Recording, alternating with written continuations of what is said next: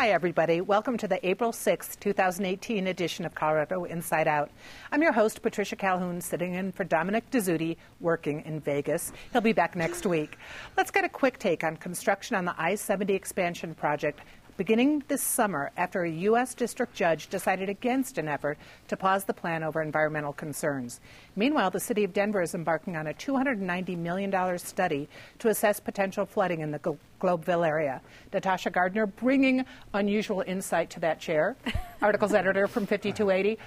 Are we going to see construction starting this summer? Well, if we do, this project will have the disadvantage of having already taken so long to start that people will already be sick of construction before it even begins. I do think that the flooding study is interesting. I mean, you don't really have to study this to know that Globeville gets flooded. It's been flooded as long as it's existed. This is a major part of its history. But knowing how some of the recent improvements that have been done in the last 20 and even 50 years are holding up or not will be important for that neighborhood. David Kopel, DU law professor and Independence Institute guru. You probably have a lot to say about traffic right now. Yes, I was late because of a jam on I-70, and sadly the express lane was closed, and so I'm clearly a victim on multiple levels. But this is an example of why it takes so long and many fewer things get built these days than did in the middle of the 20th century, is because of all the environmental impact statements and everything else like that. It takes years and years before a project ever uses a shovel. I think Denver did things right. It's a controversial project, and there's good pros and cons on both sides, but I think Denver worked hard to be fully in compliance with the applicable federal laws, and this decision reflects that, so it's going forward. Eric Sonderman, political consultant. Will this expansion be done in our lifetimes? I think it'll be done in our lifetimes. There are different lifetime spans probably around this table, yeah. But no, it will be done in our lifetimes. Both Natasha and David, with their separate points, were right on the mark. David, in terms of how difficult it is to do anything these days in terms of infrastructure, just because of all the obstacles to overcome, including in our court system. Natasha, with respect to Globeville, I hope this is a sign that it's not just a study, because you don't need a study to show that Globeville is a very vulnerable area to flooding, but that it's a sign that maybe some infrastructure investment is headed to that community, and maybe we should have done a $10 million study and have $280 million out of $290 million still available for investment, but hopefully money will flow. And batting cleanup, Joey Bunch, bon vivant, senior political writer for ColoradoPolitics.com. You're a road warrior. What do you think of these projects? Well, on one hand, there's nothing new about this. As Gabe says, these projects always take a long time to happen. On the other hand, it's very uniquely Colorado. For 100 years, Globeville has been a place anybody could afford to live. And I think, as much as this is about flooding, I think it's an iceberg issue, that there's more below the surface than there is above the surface. And below the surface, I think people are concerned that this is going to become another Denver neighborhood where working people can't afford to live anymore. Is it going to become Rhino North or even worse, Boulder South? I think people have a long view on this. The grassroots are being fed by outside groups with fertilizer, so they're spreading. I don't know. I don't know if we're going to see this built in our lifetime. My lifetime's probably going to be about 4 o'clock this afternoon when I have a heart attack. So, and that will be before this show airs. So be sure to keep watching. On the heels of several sexual misconduct and harassment claims, the Colorado State Legislature released its report on workplace culture this week. Meanwhile, the Senate voted not to expel State Senator Randy Baumgardner following an investigation to a sexual harassment claim against him that was found to be more likely than not. Natasha, what do you think of what we've seen at the legislature this year? Oh, it's been a wild ride. I will say that this report has been really interesting. It's more than 230 pages. I'm still digging into it to truly understand what's happening, but it is long awaited. It is something that provides a step forward. One of the important things is sort of starts out by talking about great accomplishments, things that have gone well in the state, and then clearly clearly states that there's something going wrong with the culture at the Capitol. One of the things are sort of 3 data points that go into that is that the majority of people who were polled were feeling pretty safe and comfortable at the Capitol, but 30% reported that they had seen or experienced different types of harassment at the Capitol, but that very few of those are actually reported. So for me, I guess the question I want to delve into or to think about more is why, if people are comfortable, if they're seeing harassment, why they aren't reporting it, and then what else is going on. And I think the report starts to dig into that a little more and gives us some perspective on where to go forward. The Capitol is a unique environment because of the power players that are there, but also the type of workers that are there. You have everyone from interns to lobbyists to politicians to people who simply work in that building. And it really provides a framework for looking at how this can be applied throughout the state of Colorado.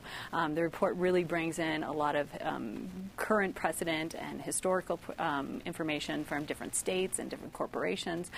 So, like I said, I'm still digging in because I think there's a lot of ways to move forward. The report is very clear that these are not mandates, they are suggestions. The only way that this helps provide a framework for changing that culture at the Capitol is if there's resources, both financial and people, that go behind it as well. David, your father was in the legislature. What do you think? Has the culture changed, or is this an ongoing issue? Boy, it sure was. They didn't have as much fun back then as apparently they do now. Never heard of anything like that. I mean, there were people who carried on extramarital affairs, but those were all very, consensual things. On Baumgardner, I would never hire the Mountain States Employers Council for any investigative purpose. This is a situation where Complete Colorado, which is a news service affiliated with Independence Institute, obtained a copy of the investigation. And it says the complainant didn't even see who touched her. It was in a crowded hallway. It was from behind. But the complainant just thinks it was Baumgardner. And then you have an interview, and the interviewer from Mountain States likes the complainant more than Baumgardner, who can be kind of arrogant and unfriendly sometimes, and on the basis of that makes a conclusion more likely than not. Likewise, on Senator Jack Tate, it's against his credibility, supposedly, that he brought a lawyer to the interview, according to the Mountain States Employers Council. So I think these were very bogus cases on extremely thin evidence. Whatever you think about those 2 senators otherwise, the evidence against them was close to non-existent. And it's a disgrace to the Senate Democrats that they kept pushing this thing for so long. And on top of one of the lead complaint people raising big furor was Senator Daniel Kagan, who it now turns out they actually had to change the lock on the women's restroom on the 2nd floor of the Capitol because he kept using it. And he's the one getting all indignant about Senator Baumgardner for something that nobody even saw. Eric, you've always used the correct bathroom. What do you think about what we're seeing at the legislature? Well, Natasha framed it as a wild ride. It has been a wild ride. It continues to be a wild ride. To the point about Mountain States Employer Council and some of those reports, I share some of those concerns in terms of the more likely than not standard and some of the basis of what they considered in making that judgment of more likely than not. That said, I don't think you can find 2 people at the Capitol out of hundreds or thousands that hang around there who don't think that Senator Baumgardner in particular, I'm not opining on some of the others, has engaged in this kind of conduct and done so with some frequency. To be clear, the report that we're talking about that came out within the last day or 2 about the culture at the Capitol and policies at the Capitol was not done by Mountain States Employers Council. It was done by a different operation. The woman who runs that operation, Liz Rita, is somebody I've known from years gone by. I don't think you can apply the same critiques to that report, the 235-page report that you mentioned, Patty. And that struck me as a much more solid and grounded kind of document. And the operative word in all this is culture. And there is a culture that is built up over years at the Capitol for a lot of the reasons Natasha hit, of just the power disparity there, and the added factor that for a whole lot of these folks, you're away from home, and things happen when you're away from home, and home is 100 miles or several hundred miles away, and you're here for a number of months. So I think the report was a step forward. Obviously, it's all going to be in the implementation of the report. A report is just a report and can easily go on some shelf if it is not taken seriously, and not just in the remaining 4 or 5 weeks of this session, but going forward. And after this session, you would hope that we don't have a repeat of this with any regularity. Joey, you're our man at the Capitol. How do you see this report playing out? Well, it's interesting. You know, we had hoped that we would have some resolution, a new policy going forward by the end of the session on May 9th. But now they're talking about working on this over the summer, which makes a lot of sense. But it also feeds a political cynicism. There are people at the Capitol who see this as just a way to keep the Me Too fires burning until November. So I don't know about that. But, you know, the document, I've read through it. There's some interesting stuff in there. You know, Natasha's right. About 28%, 30% say they've seen something. 13% say they've reported it. But 70% of female legislators say they've seen or experienced something. You know, that's a very high number. So that also makes me wonder if there's some gender politics going on. Are female legislators, with all the same powers as the male legislators, are they somehow under attack? I don't know. I don't know what the politics of this are. I know that it's having a very deep effect on this legislative session, and now it's going to be next legislative session. If it's not next legislative session, if these meetings this summer are just about keeping as I say, the Me Too fires burning, and we don't have a new policy, we don't have new procedures, then it's about the politics of the moment. It's not about solving a real problem. I did a column a couple of weeks ago about it's a shame that we're having this very important, long overdue discussion under the cloud of politics, because that's an injustice to the accused and the accuser, because you have people, no matter what the outcome is, second-guessing them, and that calls for a better policy. Well, we're not done talking about this topic, but in the meantime, chatter of Governor Hickenlooper running for president in 2020 resurfaced this week as he traveled to Iowa to speak at a STEM education panel alongside other governors. He was also interviewed on the Politico Money podcast, discussing his recent Iowa visit, the current divide in our country, and the likelihood of a Hickenlooper-Kasich ticket. David, are you going to be out campaigning for that one? We'll have to see. You know, and it's not unreasonable for Hickenlooper at this stage to imagine and start taking the preliminary steps. It reminds me of 1972, when you had 17 Democrats running for the party's nomination for the right to take on incumbent Republican President Richard Nixon. And one of them was Birchby, a perfectly solid, good Democratic senator from Indiana. And a reporter said, you know, why do you think you can be president? And he explained, well, I get what you mean when I think about Roosevelt and Lincoln and Washington. You know, how am I in that category? No, not at all. I shouldn't even let myself consider it for a second. On the other hand, I looked at all the other people running and said, why not? And he was just as qualified as anybody else who was running that year. So why not for Hickenlooper? I mean, would he be as good a president as Kamala Harris or Cory Booker or something like that? I think he can easily pass that test when he looks in the mirror. His strength and his vulnerability is on economic issues, oil and gas, things like that. He is more moderate than where the hardcore left of the party has moved it. He was 10 years ago, it would have been very mainstream on these issues. Now the party has gone in a much more socialist direction. In fact, the Denver Democratic Party actually adopted socialism as part of its platform at the recent convention. So that will make it tough for him on the primaries. On the other hand, to the extent that I think the majority of actual registered Democrats are not as far left as the activists, he may be the guy around whom the moderates can rally. He might be able to go pretty deep into the primaries if he gets a good start. Eric, what do you think? Hickenlooper as a Democrat or running on an independent platform with Kasich? Or neither? Probably as a Democrat. I think Hickenlooper and Kasich have developed this sort of mutual admiration society. I think they're sort of using each other for their respective hype. But I do think both of them are right that at the end of the day, you would love to see that kind of a unity ticket, but there are a couple questions. First of all, who's on the top line of the ticket? And I would guess that would be Kasich, just given his longer tenure of experience and how deep he went in the primary 2 years ago. But second problem is just, what set of policies are you standing for around a whole host of issues where the two parties, there is no middle. There's just a very stark ground between the two parties.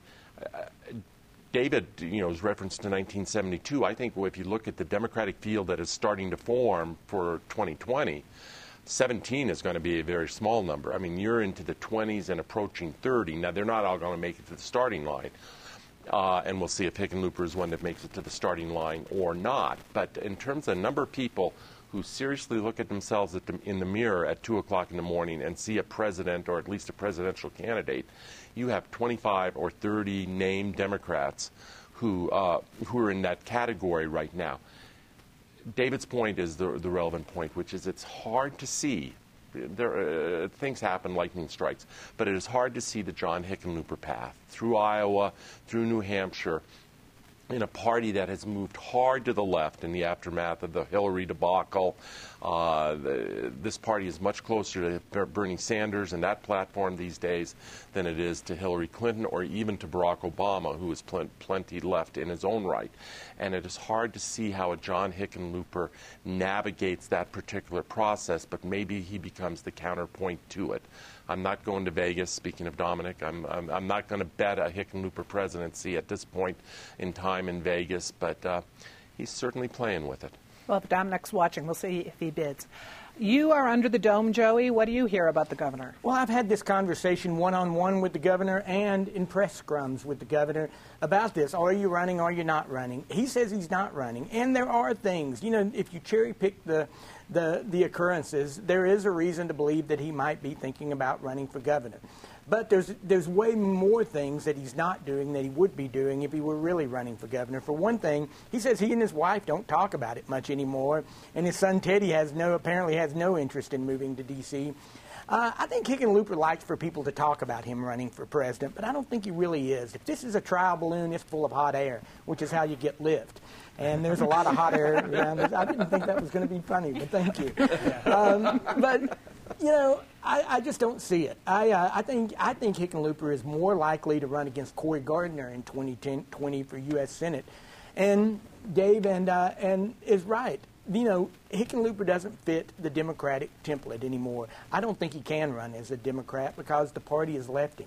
But as far as the Cory Gardner race goes, I think Democrats, if they'll listen to a name that most of our viewers haven't heard, Trish Zornio. She's a scientist from Boulder County. She's looking at running against Cory Gardner, and she's the ideal candidate for the Democratic Party. Unfortunately, she doesn't have a lot of money, and she doesn't have longevity, which is something the Colorado Democratic Party seems to the National Democratic Party seems to anoint candidates. And at this point, Trish isn't anointed. But, what kind of candidate she becomes might determine on what kind of candidate John Hickenlooper becomes.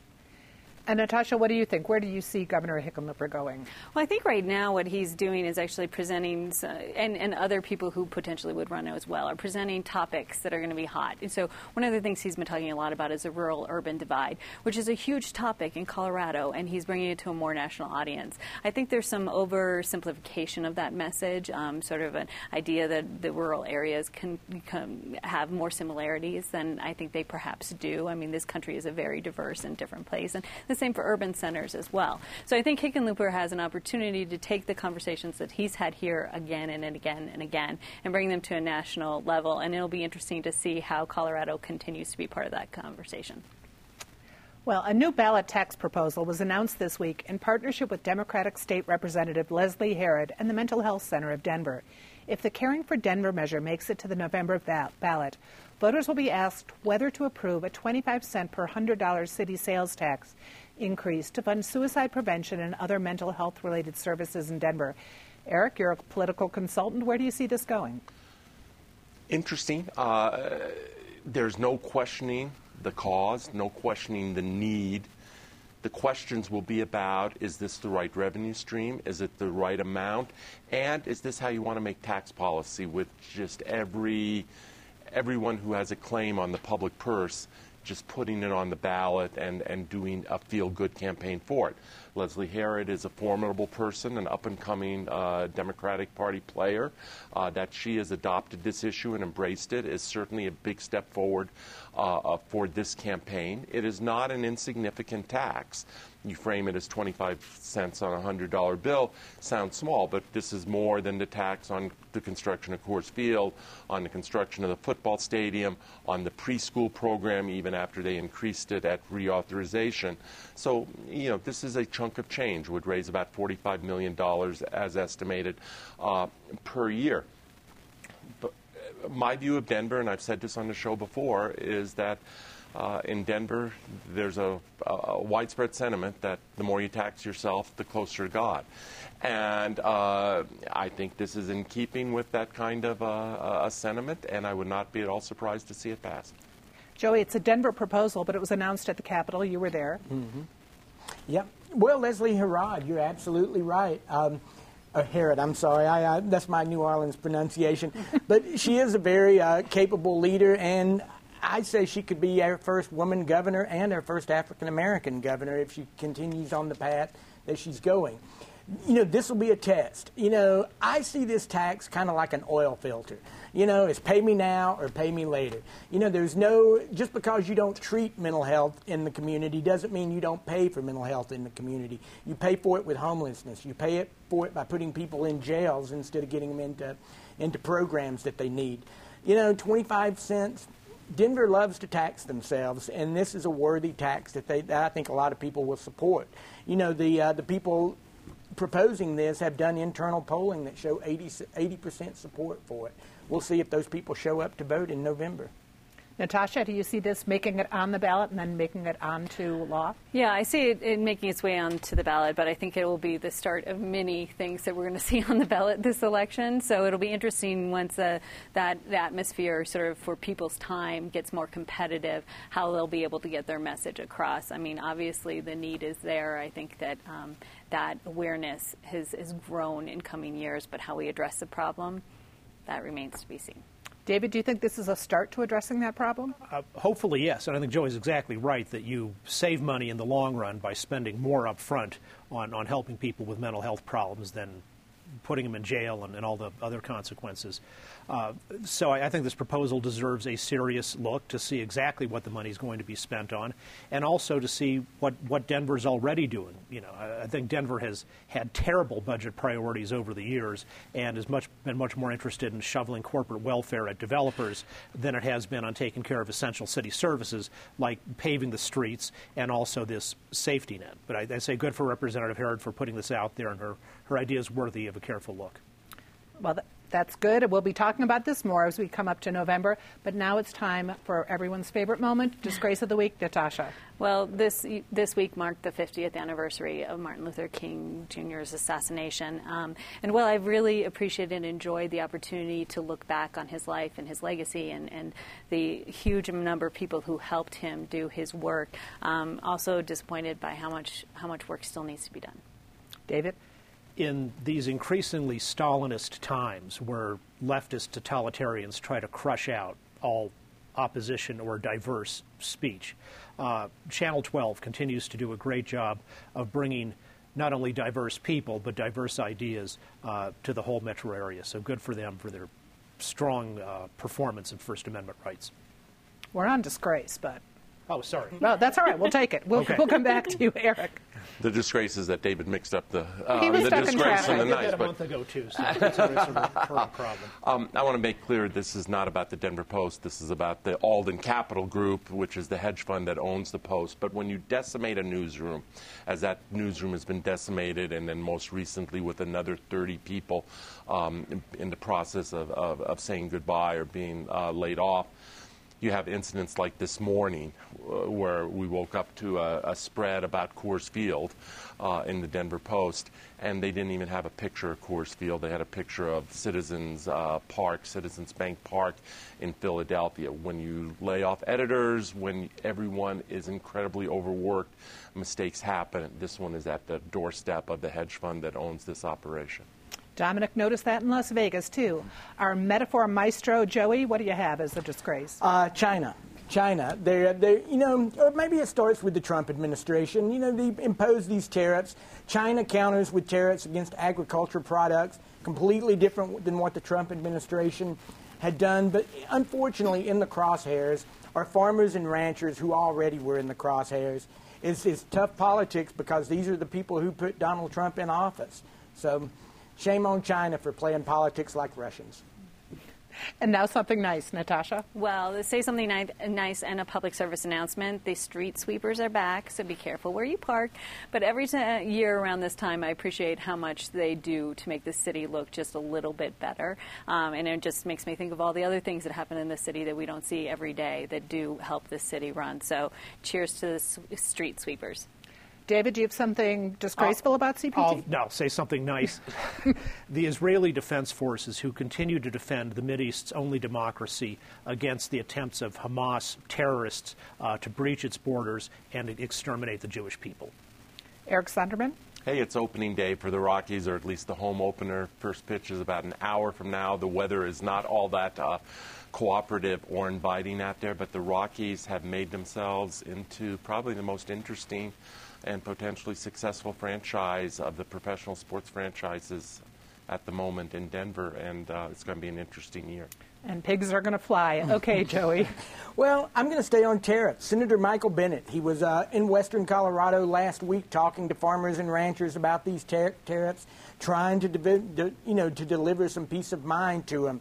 So good for him, and good for the Democratic Party if they follow Bennett's lead and reach out to these rural voters at a time Republicans may be losing them.